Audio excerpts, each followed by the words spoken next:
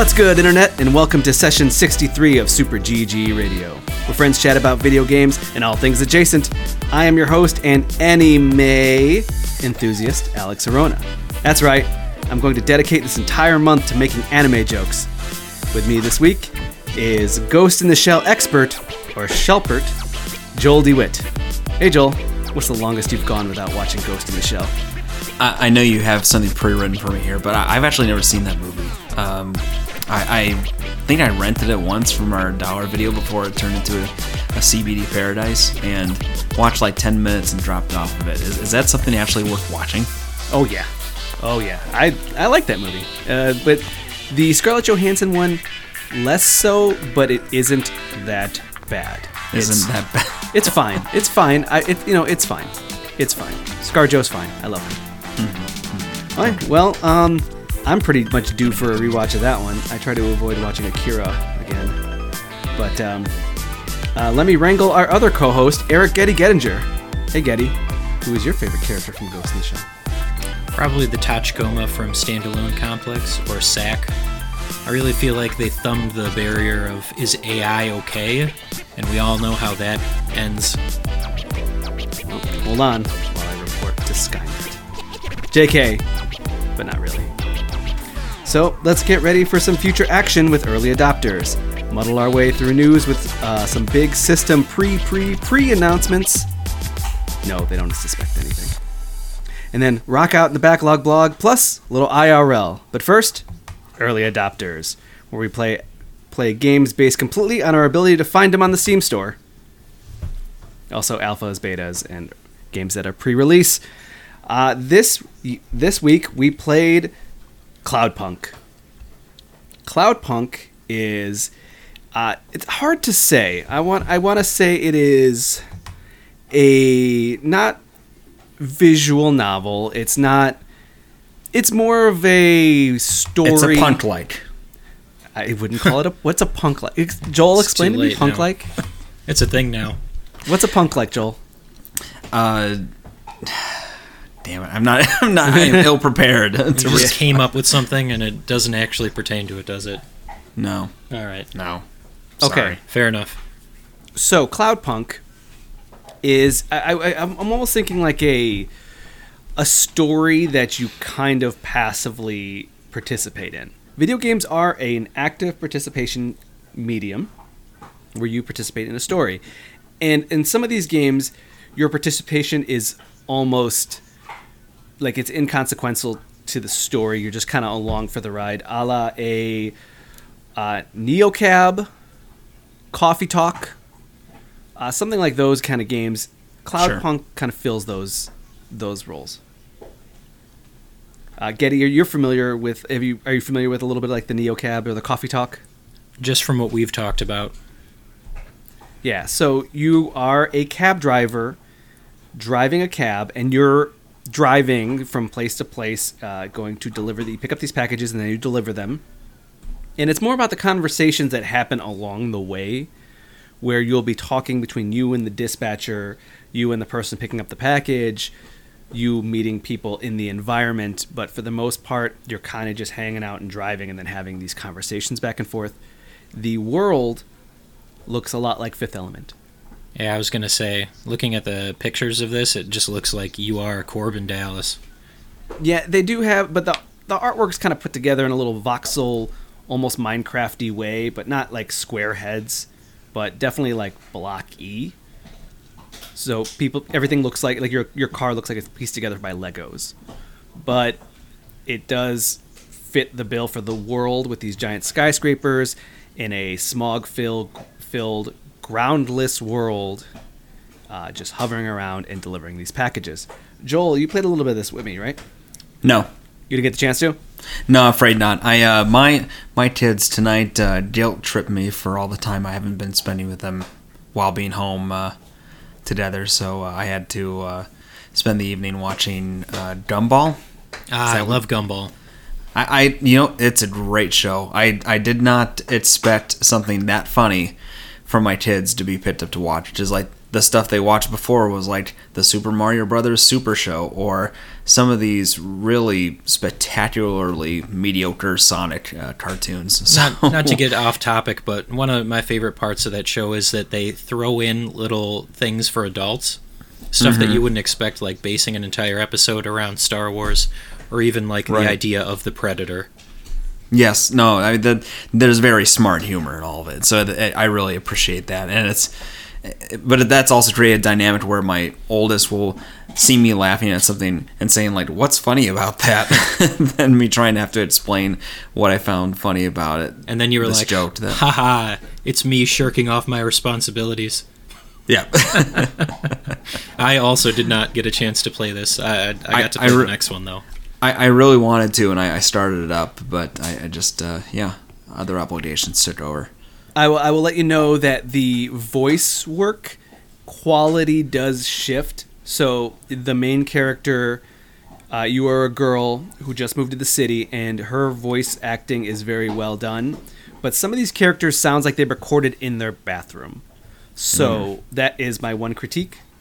So Not I could all, have done just- voice work just for some. this? Yeah, kind You're of. right. Sweet. I got to start doing that. You could. Hey, we have a friend who can give you some advice. I won't take it, but I'll listen. Step 1, get better equipment. There we Yeah. go. Find Blue Yeti, whatever that means. Hey, you say the word, I'll start negging people on OfferUp. No, okay, please so don't neg people. So back to Cloudpunk. It is a very interesting story about a girl moving to that town, because there very much is a high level of like the poorer people are lower down further into the smog. The other, the higher class people higher up into a more clear sky. There is little bits and pieces where you find out you get a package from a man, and you get the package, you deliver it to him. He's waiting in line, and he says, "Mail this to my family." But your handler says, "No, that needs to go back to us. He didn't pay us. So the thing that you delivered, bring it back, and we can recoup that for money." And you have a choice to mail it to his family or recoup it for the money that he owes the company. And that can have some sort of ramifications down the road. But the interesting story bit was that you find out he is going on an escalator that goes to nowhere, and just you die. It's like, a very silly idea, an escalator that goes up and then it just falls straight down. Mm-hmm. But the reason why he's doing that is because he's never seen the sky. Huh. Because It's of all bleak. the smog, he wants an opportunity to see the sky. He got all of his stuff and he sold it all off, and he's giving the last of his remains to his family so he can have the opportunity to see the sky. Did you feel like the choice you made in dialogue is why he opened that detail to you, or did it feel like kind of an aside that you'd expect to be said either way? It's flavor text to fill out the story lore, because even your handler goes, "Have you seen the sky?" And your character goes, "No," and he goes, "Yeah, neither have I." But that guy's willing to do it, and so it's all part of the story. Your choice may come down at the end. I haven't gotten to a point where it matters. They say that it'll hit you somewhere, like they'll charge you, or the company will ding you, or something like that. And they even go as far as, if you do this mission, all your past discrepancies will be wiped away. I don't know where that's gone for. I've only played a couple of hours, but I'm very curious to go more. And I am a big sucker for these kinds of games. I haven't played Coffee Talk yet, but I have it. I bought it. I'm ready to go. These kinds of like passive stories where I just want to learn more about the world and find out what's happening in this kind of mystery, because the Cloudpunk delivery service is illegal in that world. Sure. So you're doing these missions, and it's very much just park the car in a parking lot, because there's a parking lot everywhere, and you have to find the right spot. Then you have to find your way to the delivery point. And sometimes it has like a guard will tell you, "No, you're probably a cop. Go get me some illegal drugs." And you have to find just some random character that has dealer above his head. Go get drugs and then bring it to the guard, and then you can get to them. So there's a little bit of a puzzle element, but for the most part, the real character comes from like just the conversations, just hanging out and talking. Yeah, your AI is a dog, and well, no, but the reason why you have a dog is because you had to sell the dog's body Oh, because you were that jeez. poor. And then, but it's really cute to hear the dog talking to you and saying like, "Oh, are we here now? Am I alive?" You're like, "No, not really, but kinda. You're a good boy." And it's a very fun, bit that has, and this character's along for the ride with you, your dog, and he is your AI now helper, and he'll like, "Oh, search the internet for me," and he'll go and come back and then be like, "Oh, I got all this stuff for you." Do they say search the internet, or do they say fetch the internet? No, it's search. It's search. So yeah, it's not as cute as it could be, but the world, very cool. It's very futuristic. They nailed what the look is. I've kind of been not having my eye on this game for a bit, so I'm excited to play more of it. So while you do compare this to NeoCab, one thing that does distinct itself among others is that I'm looking at videos and it looks like there's some open world area, or at least parts where you have to drive through the city. Well, it's actually completely up to you.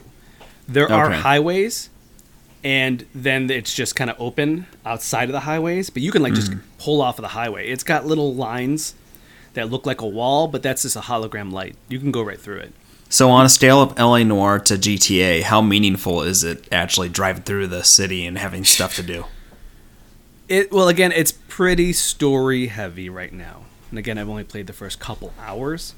So it is go get this package, deliver the package, and then your handler comes on and goes, "Hey, good job. Now you got to go do this." And then you ask them a question, there's some dialogue and some mystery. Then you go get the package, deliver it.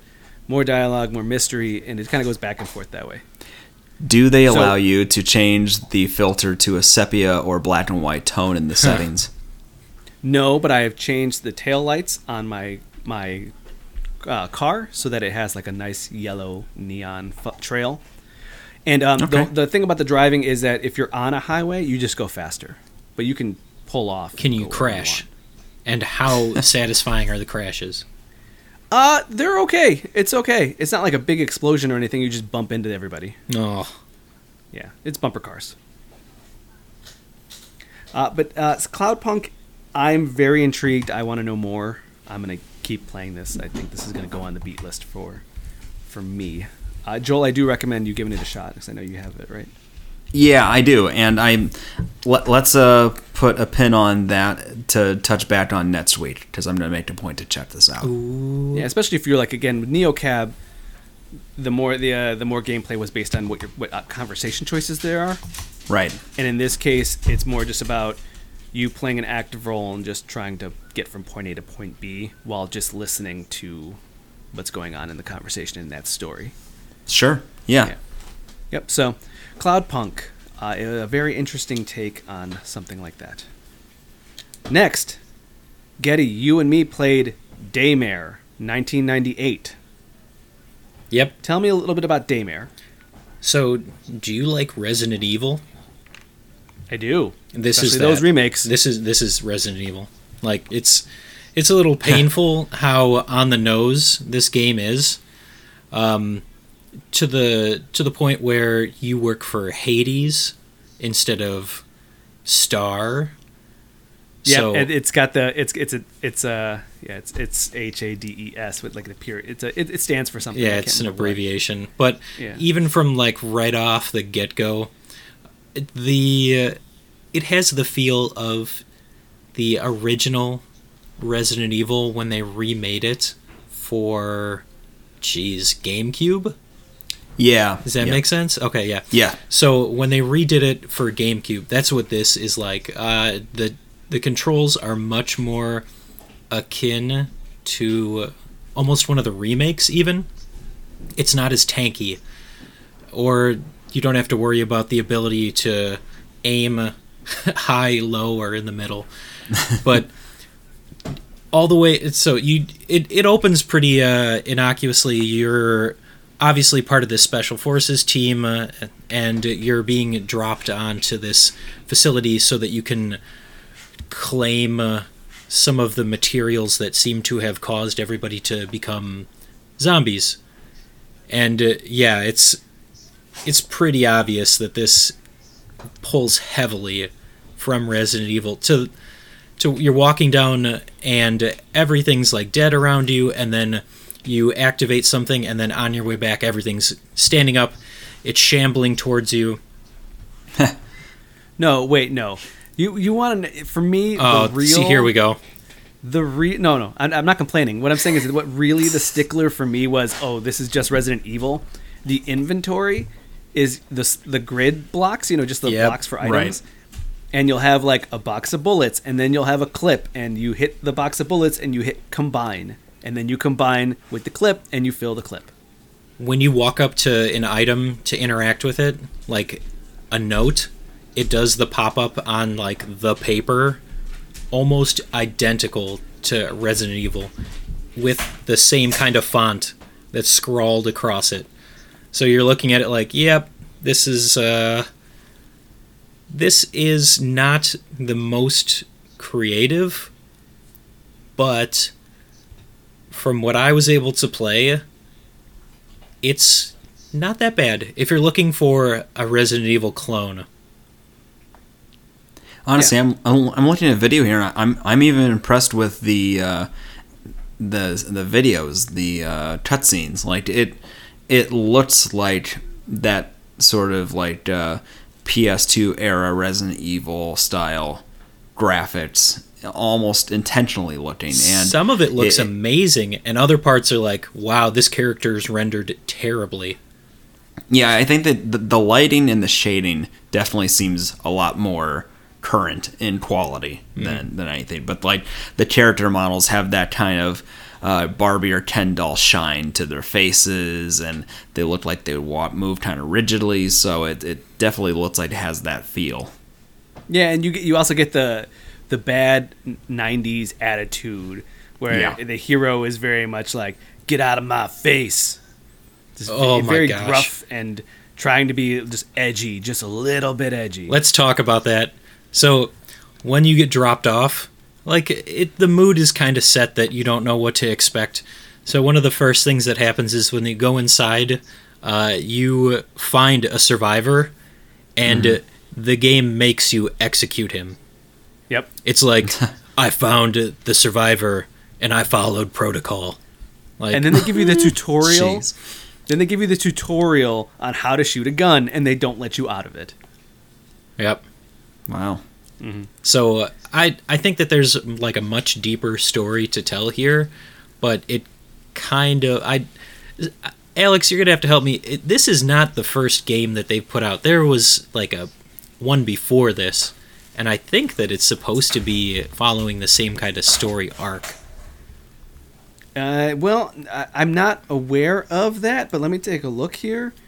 Because when I was like on the Steam page, like looking at this, I was like, it seems like there was something else that they put out, and even from the way that the character is interacting, it seems like this isn't his first song and dance.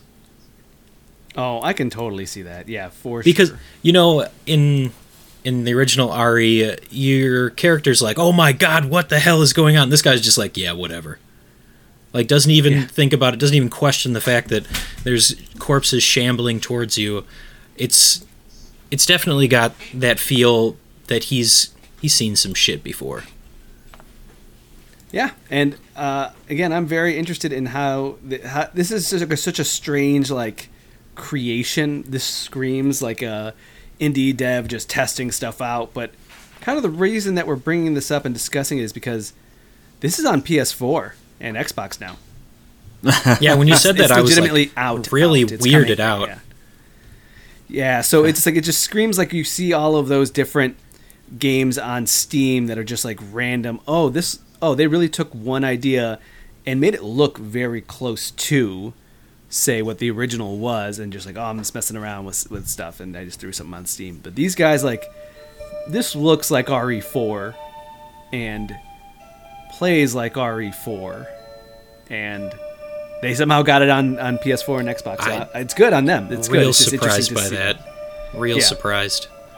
And that's got like I look at, I want to say at least 30 betas a day or a week. Oh Jesus! I was gonna say like Alex. 30 I'm gonna a throw week. up for you. I see 30 betas a week, and this one has been up and out. Like the beta testing has been going on for a long time, and I've kind of like been like, oh, that looks. I don't know if I feel that does anything new, and now playing it, it doesn't do anything new. But I guess what's new is the fact that they were bold enough to make it so close and to have a very specific idea in mind, and then they just committed the whole way and be like, well, you know what? Unless they sue, we're good. It's ballsy as hell. Yeah, it's ballsy as hell. So I gotta commend these guys who made the game. That I'm just like, oh, good on you. You stuck to your guns. Invader Studios, you did it. Good on you.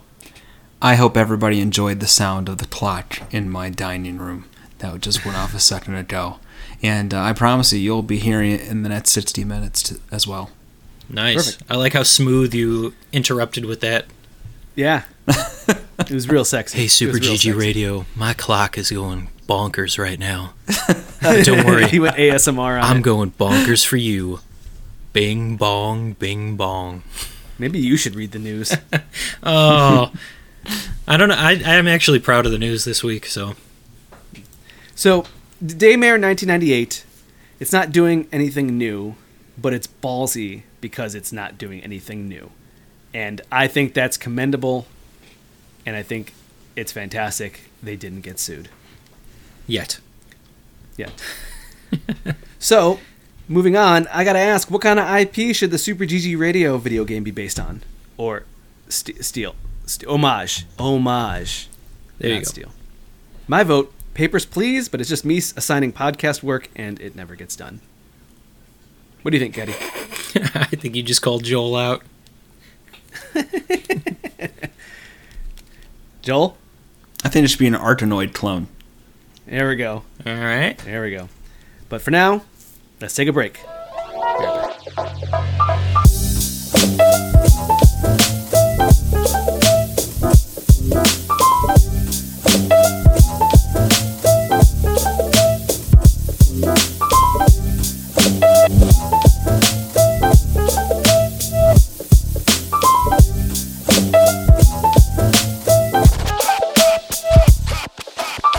Hey, news.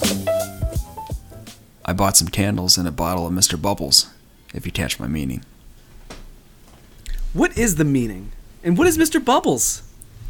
It's let's bubble get- bath. Oh, okay. I thought it was like bubbly. I like There was a drinking joke I heard in middle school about bubbles. Nope. Nope. Cutting on. it off. Cutting you off. I wasn't going to offer to say it. Okay, going into news. First piece of news, EA not making Skate 4, instead making Skate 3 for mobile. This is the second scoop to come out of a podcast. Getty, I listened to this podcast. I want to tell you about it. It's called The Nine Club. But I we listened to it already because are on a podcast. Why do you have to tell me about another podcast? I'm a skateboarder, and so I listen to this podcast where they have old skateboarders, which old is big quotes because to an old retired skateboarder, the age is like 30. It's legitimately like 30. So Well, they yeah, have you these fucking destroy your old skate- body through that. Yeah. And they have them on, and they just kind of discuss how they grew up, how they started skating, who they got sponsored by, and how their career went until they retired, generally. And they do have modern skaters too, but a lot of it is like, oh, they did Bam Margera. Oh, they had Tony Hawk. They had all these people on there. And one of the guys is a man named Jason Dill, who is an Dill. older skateboarder who now, they move on to, like, now he owns his own company and runs it and is less of the pro skater side. He is also an art guy, the kind of weird artsy kind of guy who will like paint his body and then jump onto a canvas. He's that kind of crazy. Where is this going? He was on he got a phone call from EA because he was in Skate 3, and they said, and he goes, "Oh yeah, that's fine. Skate 4 is cool." And they're like, "No, we're not going to do that." And he's like, "No, you need to do that." And they said, "No, we're going to make Skate 3 for mobile. We're not going to do Skate 4." And he said, "Well, good luck. Take me out of Skate 3." And then on the Nine Club, he told them this story. I talked to one of the co-hosts, Kelly Hart, and talked to him about it. And this is the second scoop because they also did an interview previously with a female pro skater who said she was going to be in the next Tony Hawk when they had said that they weren't making that. All right. So I guess they're a more legitimate source than we are. Yeah, apparently. Thanks for they're knocking us scooping. down a peg or two. Which is funny enough. Again, I talked to one of the co-hosts, and he's like, "I don't know how this keeps happening. We have nothing to do with video games at all." I guess you should just go on there and be like, "Give me all of your news." Yeah. Well, it's more because skateboarders aren't necessarily, they're not paying attention to contracts as much. They make poor business decisions because that's not like video games is kind of a secondary thing to what their what their job is. So For a pro skateboarder, what is a post-retirement life like? a lot of it is real estate, honestly. Real estate or working within the industry, becoming team managers and financial managers and that kind of idea. Or actually, there is a brewery. I can't remember what they're called. A Black Plague Brewery, as well as St. Archer. St. Archer, the cider, the hard cider. Both pro skaters started and sold to Anheuser for millions. That was like 11 pro skateboarders who all pulled their money together. So they made a bunch of money off of that. Not bad at all. I just kind of So- imagine like Vanilla Ice, kind of like Flip Your House. Oh yeah, again, they do a lot. Like a lot of them become real estate agents. It's a big thing. All right. So how bummed out are you, Alex? About what? He missed his calling. Skate 4. Skate 4? Yeah. I don't know if I loved Skate 3. It got real wacky, and I didn't need the wacky. Wacky how? Like Tony Hawk's Underground wacky? Yes, it started to get like the tricks weren't like that, but the idea of the game was like that, where you had to do these different stunts, and I just wanted to skate the city. And in fact, all of those games, I beat the story as fast as possible just so I could just skate around the city. I didn't really want to play the story. Yep. Anyway. Hashtag Skate 4. Next, talking about EA, they are supposedly working on a Mass Effect trilogy collection remaster. And one thought is that it will be within a year. You say remaster like for the current gen? That's the question. Because I don't have know. the last anthology, whatever collection that they put out on PlayStation 3. Now, would you replay it on PS4 or PS5? Is that a real question? Joel, would you actually play these games on PS4 or PS5? It depends on what remastering means, because I did start one. Actually, I tried starting one 3 or 4 times, and then the last time I actually gave it an honest try. I got into it, and I liked the characters and where they were going with the general thrust of the story, but then it just sort of wore me out with a lot of different loading times and Yeah. is it called the Citadel? Is that the sort of The Citadel. Yeah. Hey, that's my favorite. That's my favorite store on the Citadel.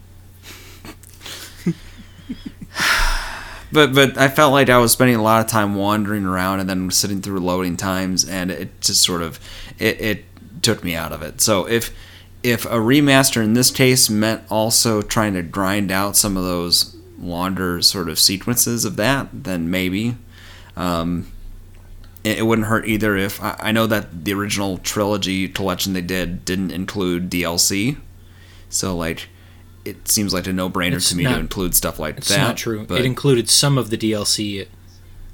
Actually, it included all the DLC for the first 2 games and none for the third. That's what it was. okay. Which is crappy because I played the third one when I was going through that entire series back to back, and it was I want to say 5 years after those games had come out, and DLC was still like $20. That's Right. how you got to get the money, Alex. Rip That off. and microtransactions. Otherwise, Yeah, you're they not ain't doing on it right. Steam. They ain't on Steam. I got to go to the Origin store. Yeah. Yep. Wait, I have Mass Effect 1 on Steam. 1 and 2 Yeah. were on Steam. 3 was not. Yep. They created the Origin store and then they put it exclusively on there. I know because I went through that hubbubaloo. I did it, Hubba Getty. bubba. I did it. Joel, one of the jokes is that you can choose to become an ambassador for a store on the Citadel, and then throughout the game you hear a commercial of yourself saying, "I'm whatever and this is my favorite store. On Shepherd? The Really? Citadel. No, can't you change his name? But no, you're Shepherd. Oh yeah, I guess. Did you even I thought finish you the changed third game? Yes, I know. And I did the DLC. I paid $20 for the DLC to have the best friends party. Alex, that's like the whole thing. Like, you are the shepherd of people. Oh, God damn that's it. stupid. That's stupid. Oh, they spent all of these hours creating a story that makes you I an sat allegory for I Jesus. sat bystander to Andromeda for like 8 hours last Saturday. I watched That The game's not Matrix, fun. okay? Don't you talk to me about allegories. Jesus. Neo is Jesus. Okay. No, that's legit. My my church definitely had us watch The Matrix and then talked about it philosophically after. Wow. That's a choice. Did I ever tell you That's- guys a story about Steve in the third Matrix movie? No, but I think you have to tell it now. Yeah. Mm-hmm. So, completely unrelated to this podcast, we went to go see the third Matrix movie opening. It was like the week after, maybe it was opening weekend. But, like, Steve got everybody hyped up for it. We got everybody together. There were like 4 or 5 of us.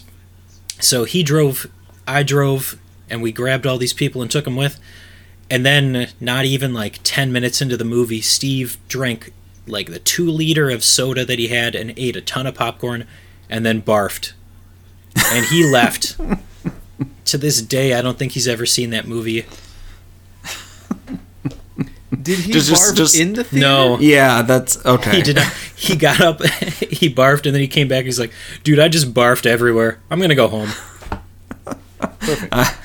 I was feeling bad for some janitor for a second. Yeah. It'd be funny if it just cleared out the entire theater. Yeah. No, yeah, I sat through that. It was not my favorite movie. God. No, we were always in trouble during high school at the crappy rundown movie theater that I worked at. So our managers would run into the theater and yell, "Neo dies at the end," and then run away. They were mean. That's too far. Yep. Okay, next piece of news. Xbox will be giving slow updates on the Xbox Series X, over the course of the months towards release. So The first one was today that just included a couple of game trailers that are exclusive to Xbox Series X and just what the technology would look like as far as what gameplay was. So these are It like was okay. pre-announcements. Pre-announcements. It was okay. It's more the fact of that, like, there's no details other than, oh man, we got these games. You should check out these games. Here, check out this game. Here, check out this other game. But like no other information.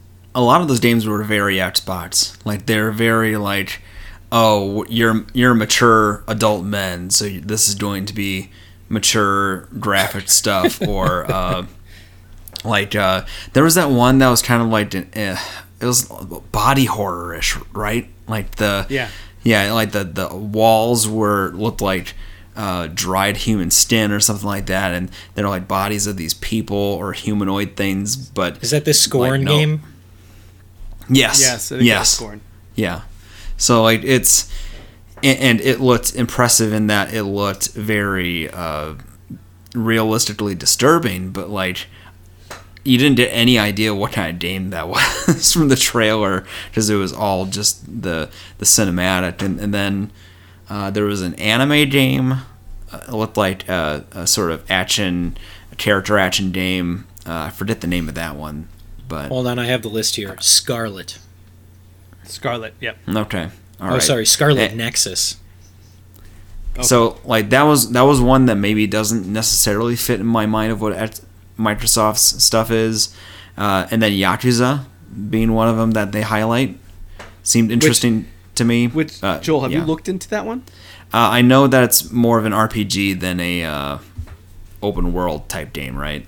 Yes, but the funny part is that they added all the wackiness of Yakuza. So there are summons, and the summon's like a sumo wrestler. Mm-hmm. Or your weapons that you can equip are like a bicycle. You can like use it like in your hands, carry it around, and smash people with it. That I get the feeling that might be one of those series someday where I look back and give it a shot and be like, I should have checked this out earlier or something. Well, this is part 7, and it's where they're starting the series outside of what the initial... Yakuza 0 through 6 are about one guy. Yeah. And by the end, like by Yakuza 6, he's in his 50s. So that is all a very long story, and it's like a legitimately really, I'm told, a really decent one. Mm-hmm. But now with 7, it's a completely new character. I think the same city, quote unquote, because it's a fake city, I believe. But it is completely separate from that guy, from that main character of the first 0 through 6. Gotcha. Okay. Yeah, it's Yakuza Like a Dragon. It's Yakuza 7 Like a Dragon.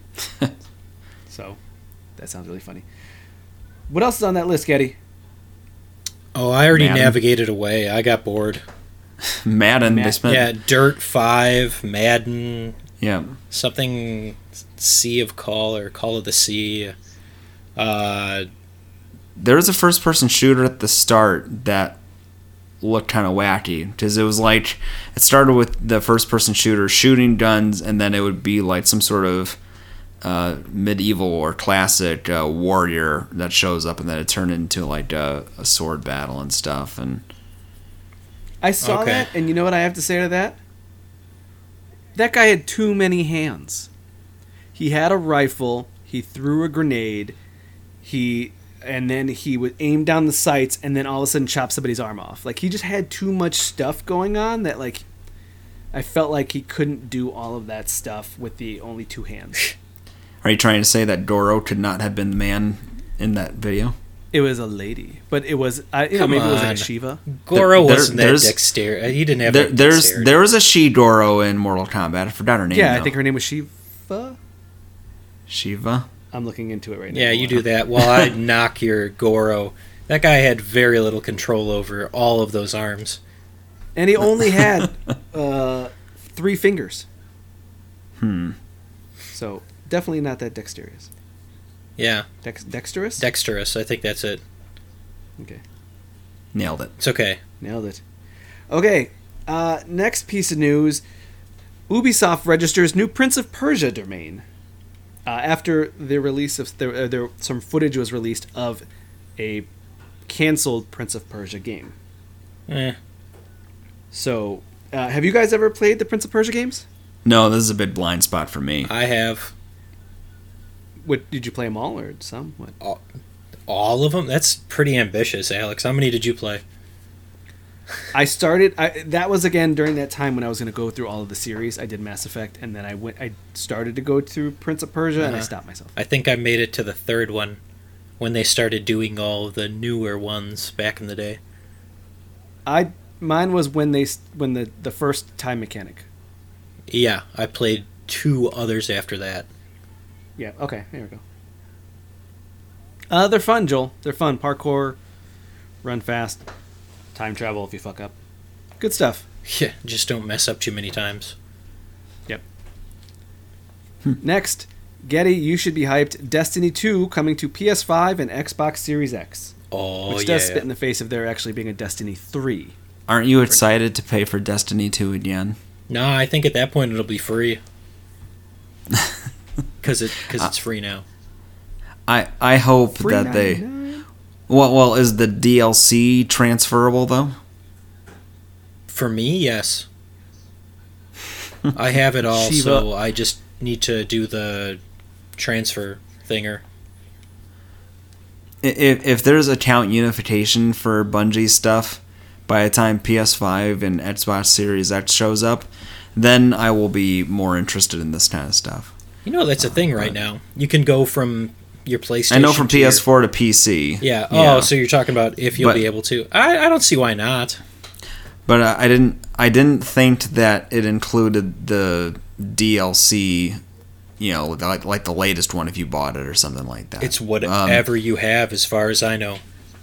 I'll Well- have to look into that again. You know, but like, yeah, look, we're playing Anthem, so I'm not worried about this right now. You're really putting all your eggs in one basket there.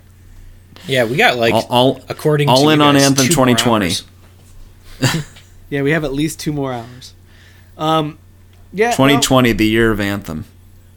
There we go.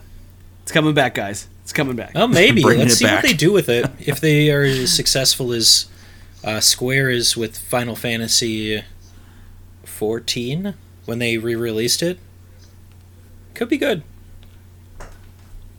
That's not the norm. It's not, but they've been at it for a while so far. I heard that they moved on to Dragon Age. Oh, If the Bulls Well- draft another Michael Jordan, then they'll be the best team in NBA. Yeah, that's how it works. Shiva was the female Goro. oh, you got it right. Yep. And I don't play Mortal Kombat, so that's pretty good. Okay. News, you gotta believe me. I didn't know that saying Mr. Bubbles would trigger your Bioshock flashbacks. Oh no, I said it again! Mr. Bubbles, no! I really wanted to read that part. Yeah, it was kind of cartoony. You got to do it more like, Mr. Bubbles, no! Oh, okay. That's you were trying to Actual line from Bioshock. Got it. Yeah. I didn't read it that way. Uh-huh. Okay. It's okay. I in my head, it didn't go that way. That's cool. It's too late now. I That's guess we're okay. just going to have to take a break and discuss this. Let's figure it out. Here.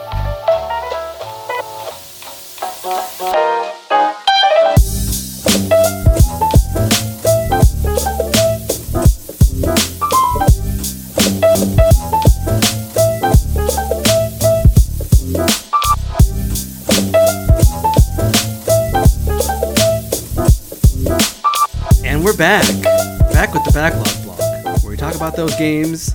Yeah, you know which ones. First game, I played Felix the Reaper. And honestly, I played this last year, kind of towards Game of the Year, and I think it made it on my list, or it was a runner-up. And it's kind of been one of those games that I touch roughly once a month or so. I'll log back in. Felix the Reaper is a puzzle game. Imagine now a square diorama of a level. So you'll see some trees, you'll see different things this is the first level was like an Alaskan tribe or like a winter tribe, and so there's trees, huts, different stuff like that. And it's just a square diorama. You can spin it around. You can take a look at different things. And the idea is that Felix the Reaper is a Grim Reaper. He has to set up elaborate scenarios that lead to someone dying, and then he gets to take their soul. The way you do it is that you will have the diorama, and you can move as much as you want as long as you're in shadows. So there is a morning time and an afternoon time. You can change the clock. And where you do it shifts where the sun is. And you can go back and forth as much as you want. But by shifting the sun, you're moving the shadows. That's fascinating. So, it is for each level, is it only one true path, one true answer to the puzzle? Or is it a situation where you can have various options that work as win states? For the most part, it's finding the solution to this one puzzle.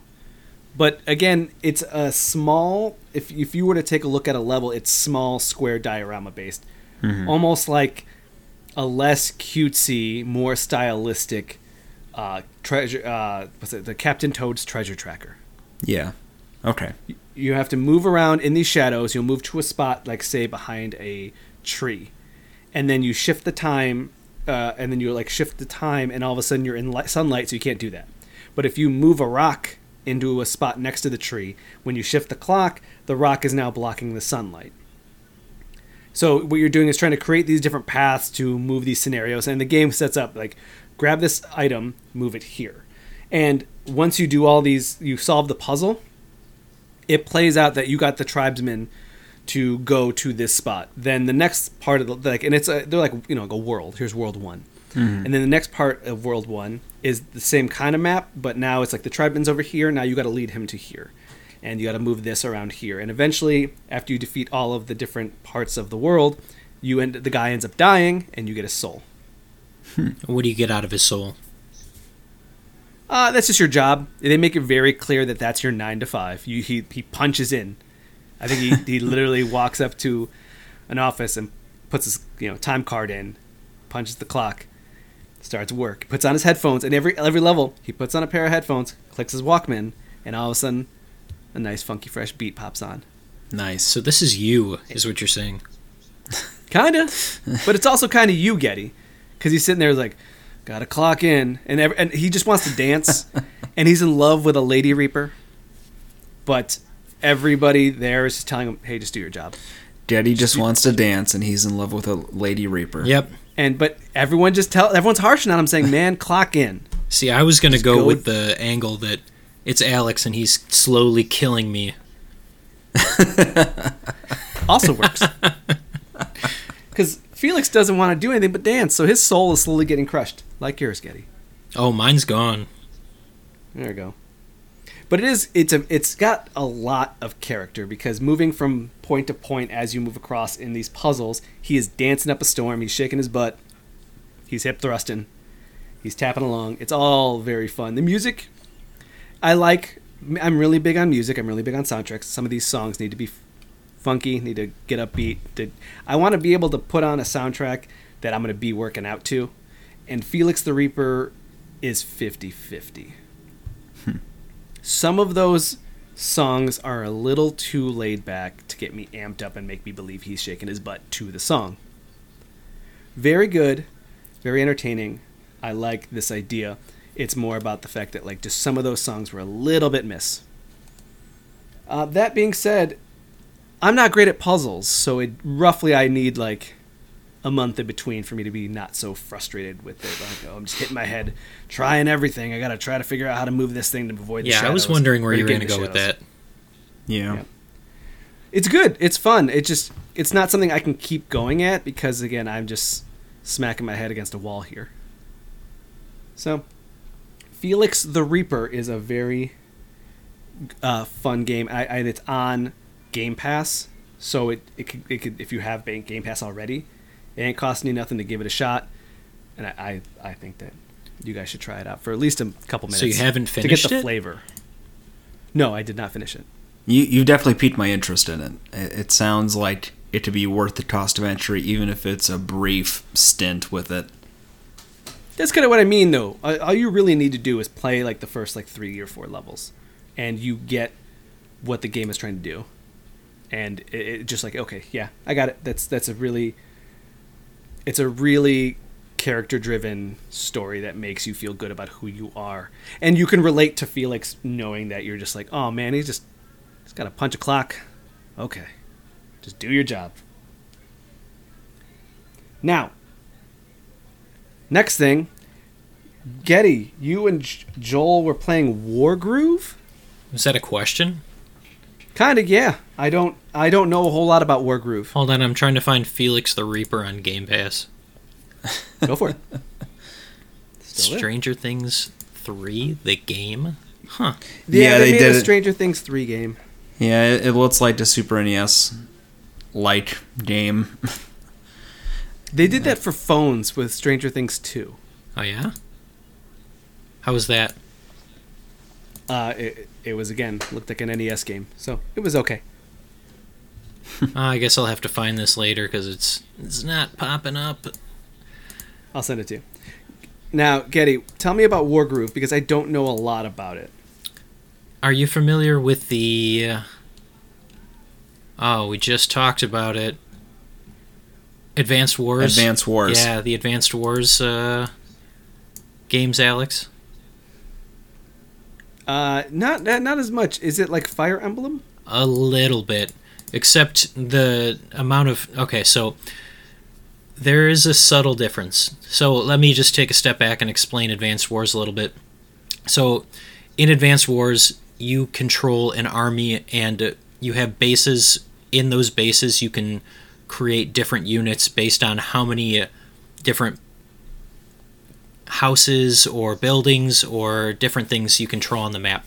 So what we're looking at Wargroove is the similar kind of game, but adding in commander units, which I believe didn't come into Advanced Wars until I'm not actually sure that they even had the commander units on the field.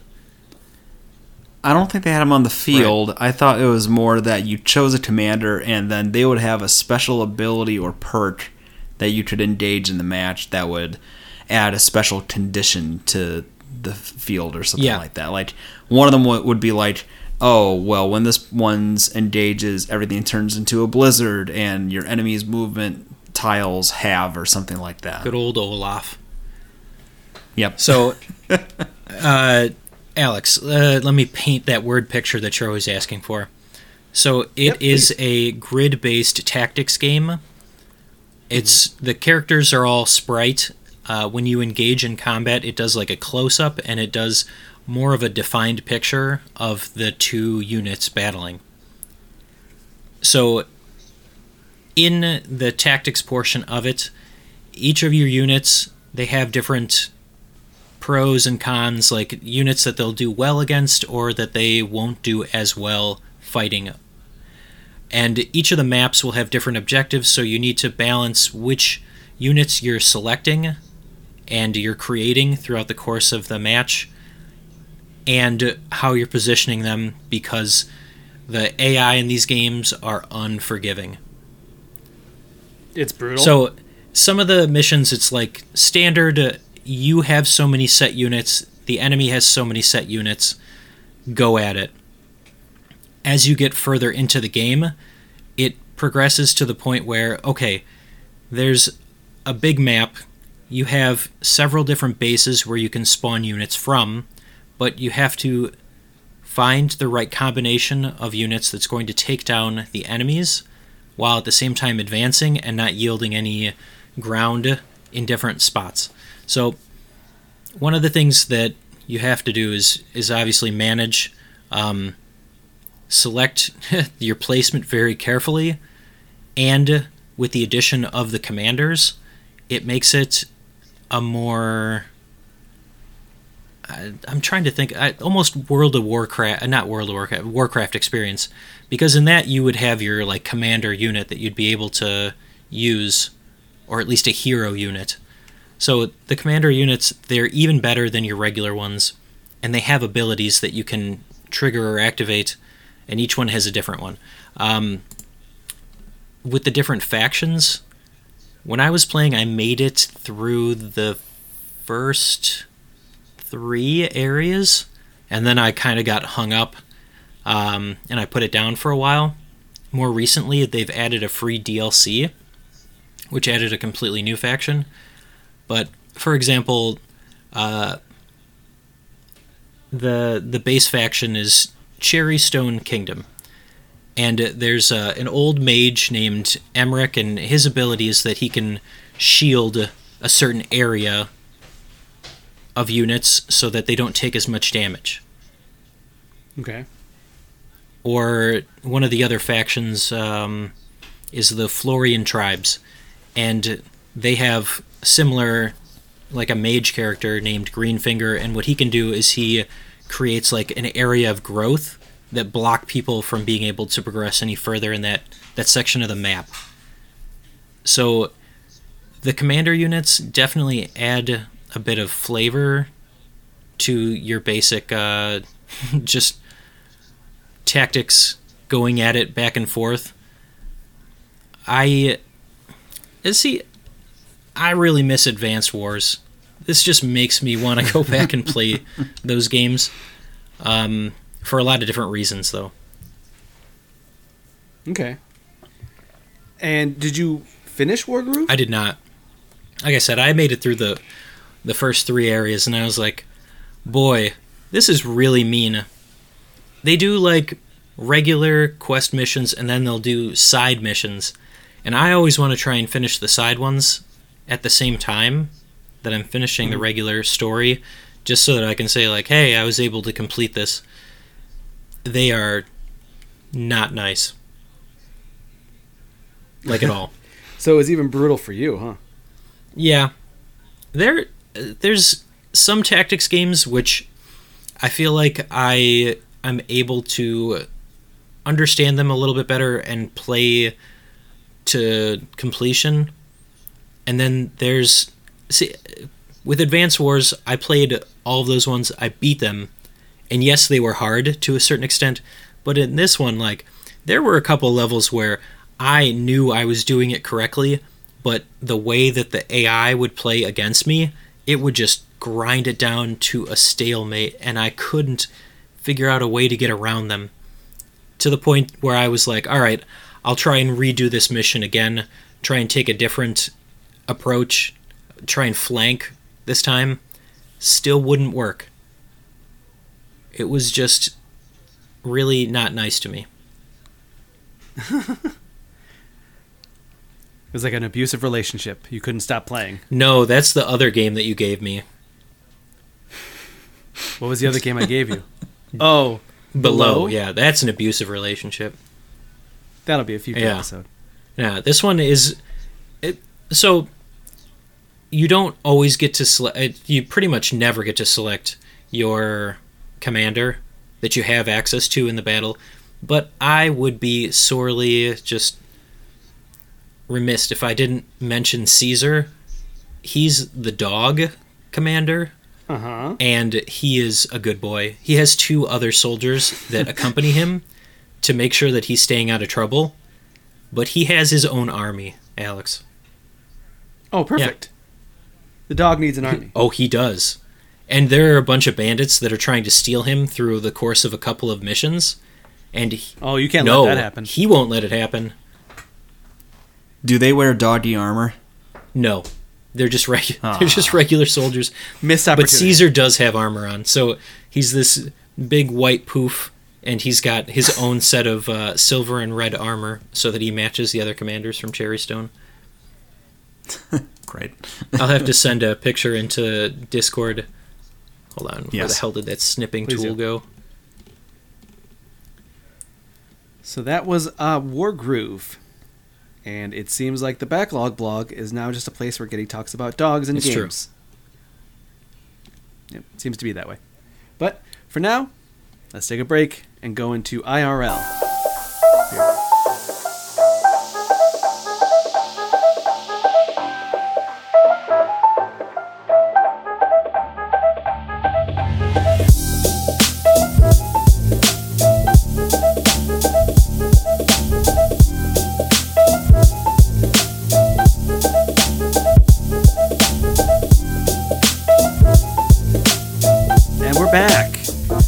With IRL.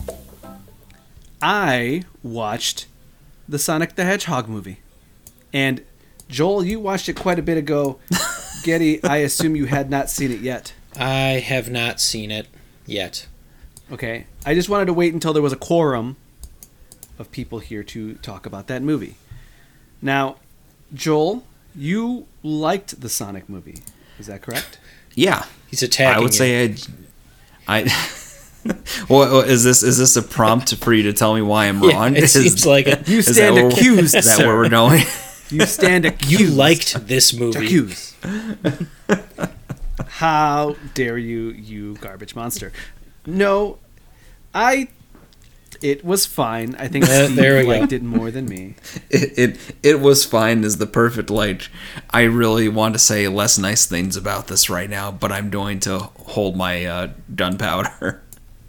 No, I don't think it was that bad. I just also didn't think that Sonic needed to be in the movie. I think that someone wrote a script and then said, hey, we could make this for relatively cheap. And then they go, but you know what we need? We need something to sell. Sonic the Hedgehog. Sonic the Hedgehog. And then the original poster also gave credence to when they said, we originally wanted Chris Pratt. We couldn't get Chris Pratt.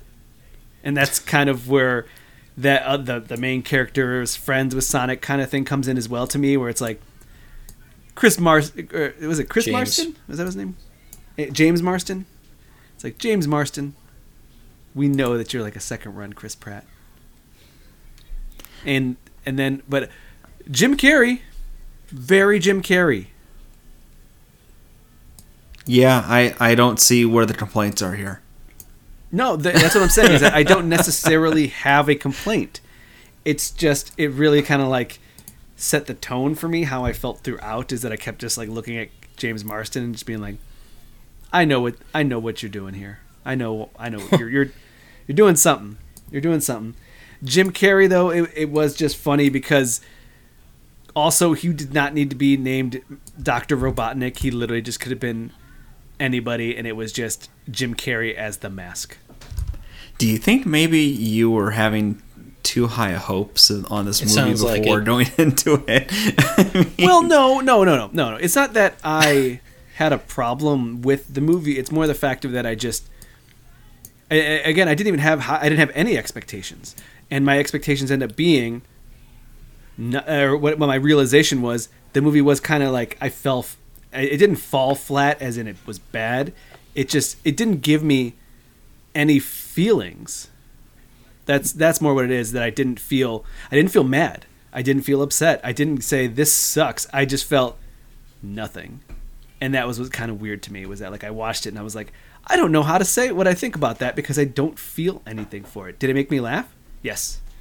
Especially because the one that made me laugh most was the scene where he's playing baseball. Mm-hmm. Do you know why? I'm sure you'll tell me. Because the scene where he's playing baseball, there are way more characters on the field than just Sonic. It didn't make sense, and it was really funny. So he would pitch to himself, he would bat to himself, and then he would go into the field, be somebody that wasn't paying attention. Then he would be the umpire saying, throw it here, and then he would be him running in slow-mo, sliding. Then it would be the pitcher being like, hey, where's the ball? Then he would be the outfielder throwing the ball, and then he would still be sliding into home plate. Then he would be the umpire. It just kept like switching to a point that it didn't make any sense, and it was very funny to me. But yeah, I don't know. Joel, what did you like about the Sonic movie? It was a movie he got to see. I'm a sucker for a formulated children's movie using a licensed property that speaks to me, and it fit the bill suitably for me that way. I mean, it's. I think part of it is that I forgive the movie for having Sonic be sort of just, it being an origin story for Sonic. I'm okay with that. I'm okay with Dr. Robotnik being basically just neurotically arrogant scientist man instead of his well-defined character from the Game series. I mean, I accept that in an initial movie because if I think in terms of what like the people who want to make this movie are thinking, they're thinking we want to get an audience outside of the 35 to 40-year-old dorky middle-aged men who are taking their kids to their movie to see the thing that they, have nostalgia for. We want to go beyond that and reach a wider audience even too. And in that sense, it makes sense to sort of set it up, but then pepper in sort of in-jokes and references that fans will really get. Like one of the funniest dads for me was the guy from Green Hills, who was like the only one that knew Sonic existed, and he was treated like a crazy person. And then they said like, oh yeah, and he carried this picture around trying to show us what it looked like, and it was the Sonic picture from the internet circulated around since forever. Or that was a classic one. Yeah, that was a good one. The the problem is that it's been so long, relatively speaking. Every day is a month right now, so it's like it feels even longer since we saw it. But a lot of the references and callbacks are there that I just can't think of right now because it's been that long since you've seen it. I can't remember what it was, but there was somebody playing the piano, and it was just the Green Hills theme, like done very slowly. Yeah, it was sort of like a drone shot flying overhead slowly, like, and the piano was done really slowly and sensually, almost like it was just sort of a dreamy kind of sound to it. Yeah, and that I thought was cool. And again, Jim Carrey, man, being the Mask, it was a lot of what it was more so than I everyone's like, oh, Jim Carrey's back. He's back to being old wacky Jim Carrey. And I was like, okay, I get it. And then I saw it and I was like, holy crap, it's like we're back in the 90s. There's a darkness to the way he leans into this character more so than like the sort of the masked and 90s Jim Carrey was in a lot of his movies. Like there's, I don't know, like it's kind of weird in that like this is very clearly a kid's show, but then like his character has some really dark intentions beyond just like let's capture this electric mouse and study it to harness its power. Like they talked about him doing shadow ops jobs in the Middle East using his drone technology for the U.S. government and stuff, and it's kind of crazy how dark a tone they go in that way a little bit. But like I don't know. There's like there's a whole dance number with him where he's just like dancing around and like just to a song. He just like puts on his headphones and then he's like doing all these weird dances. And in fact, one of them was that like he made it look like his head was cut off and then he was dancing around without a head, and that was like funny. That's what I'm saying, is that like I forgot what 90, like I've watched Ace Ventura like this year and I still was like shocked at, holy crap, he's back. Like that's really like I didn't. It's like when you see somebody like who has one of your younger stars, and you see them in a movie and you're like, man, they're still the same person in there, but they've aged. Right. You kind of see it. Yep. But it didn't seem like he really missed a beat to me. He just was back to being in the 90s Jim Carrey, and I was like, wow, that's shocking. Yeah, and part of it's probably the way he was made up with his suit and like that he has that big twirly mustache to start with, right? Because he's sort of like slicked back hair and this dramatic twirly mustache that makes him look cartoonish, and I think that probably helps him look less old through the activities of the movie itself, right? I suspect that the sequel, he will probably still be a bit manic, but maybe they'll lean into more of like the dastardly, cartoonishly like evil antics with him, since they went all out with the kind of him being a crazed loon stuck on the mushroom plant at the end. That makes sense to me. It just, I just, for some reason, I was like sitting there and being like, how do I feel about this? And I just like couldn't put anything together. It just was straight, like a straight line, nothing. Like there was no waves or anything. And I was like, I don't know why. Well, I mean, like there really isn't too much novel to this movie. I mean, it's borrowing and lending off of a lot of recent people's clever, novel ways of portraying things and then appropriating it towards this movie. Like it does the slow down super speed thing where from the X-Men movies, right, with Quicksilver. Yep. Yeah. So like the whole thing where like time is almost standing still, and they're showing him sort of zooming, walking around normal speed, dinking things around or repositioning stuff to make people look silly, and then they show time going back to normal speed and a blur going around, and it just looks like a Rube Goldberg machine of like all the things he set up to go knock down, right? And like the jokes aren't original, but they're performed well in a way that still catch you and make you laugh. And so the random variable really is Jim Carrey in that sense. Like he is the unpredictable card out of all the other action going on. But no, it's, I don't know, it's not Oscar worthy material insofar as anybody cares about the Oscars, but like it was entertaining. I think it was worth the family trip for us between. Oh, there's the other bell. Yeah. But for a family of four to see it opening night when my oldest really liked Sonic, sure, why not? And I think they threw it up for rental already, so you can see it at home for like $6 or something. That's why I got it from Redbox, and I wanted to take a look at it. You know what? I will say Sonic looks great, and the voice was fine. Yes. Yeah. So his spins and everything look good. The way he ran, the way he moved around, everything looked fantastic. They really like. I was one of those people where before this movie came out and it was the initial trailer with Nightmare Sonic, I was kind of a mind like thinking this movie's probably going to be a hot mess anyway. Just let them proceed with their hot mess, and we can all move on and forget this Enterprise happened.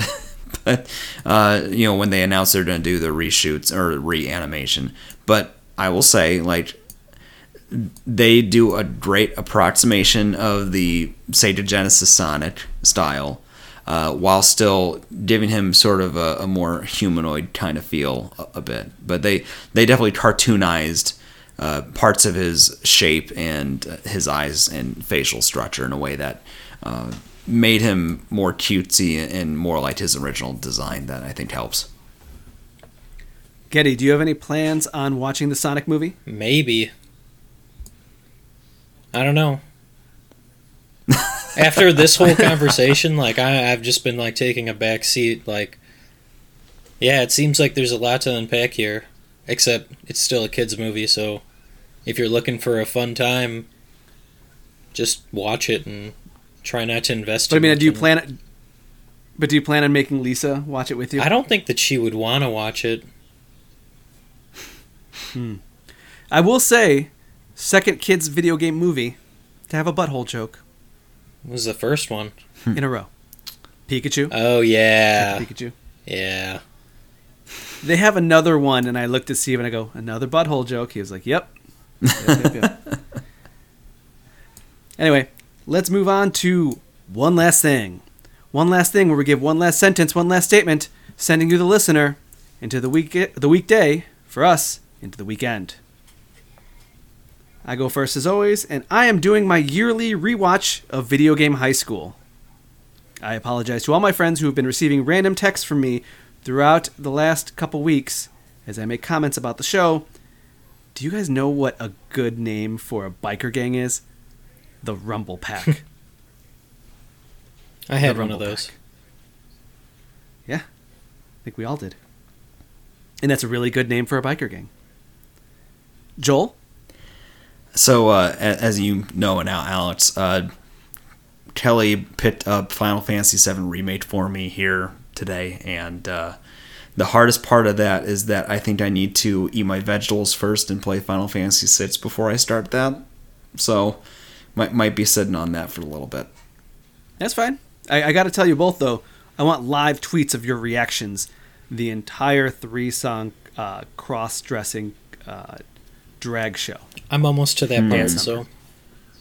You need to live tweet with several different your initial reactions. I'm not going to live tweet. You took away my tweeting privileges for the Super GG channel, so... No, I did not. I'm giving them back to you just to get your reactions. Just for the reactions? All right, Getty, what's your Oh, no, I want to hear what Joel had to say. All I was going to say is I told Kelly that she should watch this while I play it, and now that you reminded me about that section, maybe I'll change my mind on that. What? No, it's fantastic. She would love it. Lisa's been entertained so? when I've been playing it, so... Yeah, and Beth loved watching the game. She said the whole thing looked like a movie. She goes, you're just playing a movie. It looks that good. I don't know what I'm seeing and what is happening, but it's just out of control how good. Like that's what she kept saying. She was like, she'd come back, she'd go to the bathroom, come back. She goes, are you even playing? Is there like stuff happening? Are you controlling it? Because it just looks like a movie. It doesn't matter. She'll be playing Animal Crossing when I use the TV anyway. Oh, yeah. Okay, Getty, one last thing. I'm on the opposite side of the spectrum. I have still been playing Persona 5 every morning. I have gotten... Actually, I'm at the third boss fight, or the third palace fight.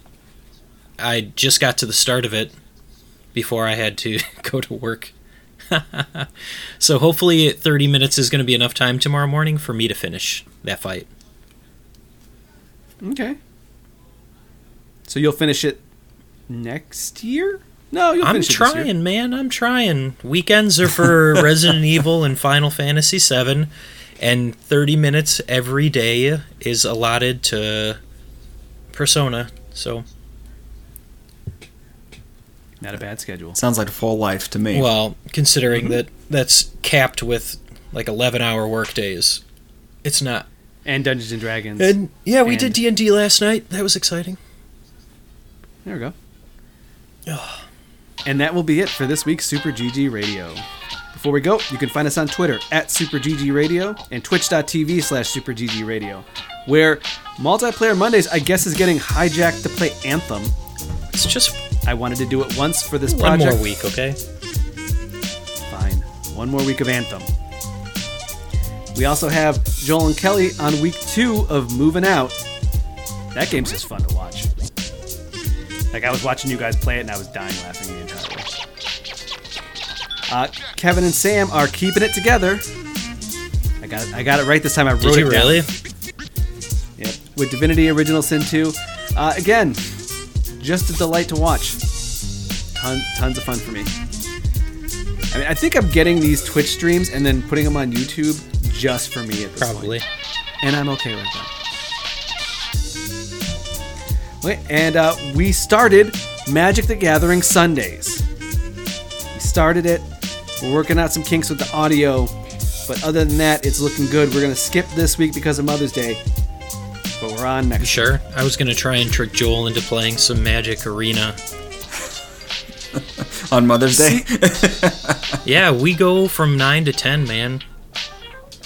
See, that's a good idea. If you guys want it, the floor is yours for Sunday. Do it, Magic the Gathering Sundays. I'll have to check and see if that's installed. Arena? Yeah, you should have it, unless you uninstalled it. Yeah, I did some fridge cleaning, so I don't really know. I'll have to find out. Damn. I know I uninstalled it. Yeah, we know. Yeah, makes sense. If you'd like to reach us with questions or input, our email address is superggradio@gmail.com, and provide a review on iTunes or the Streets of Rage chicken of your choice. Thanks for listening. GG Joel. GG. GG Good Getty. game. Good night, everybody.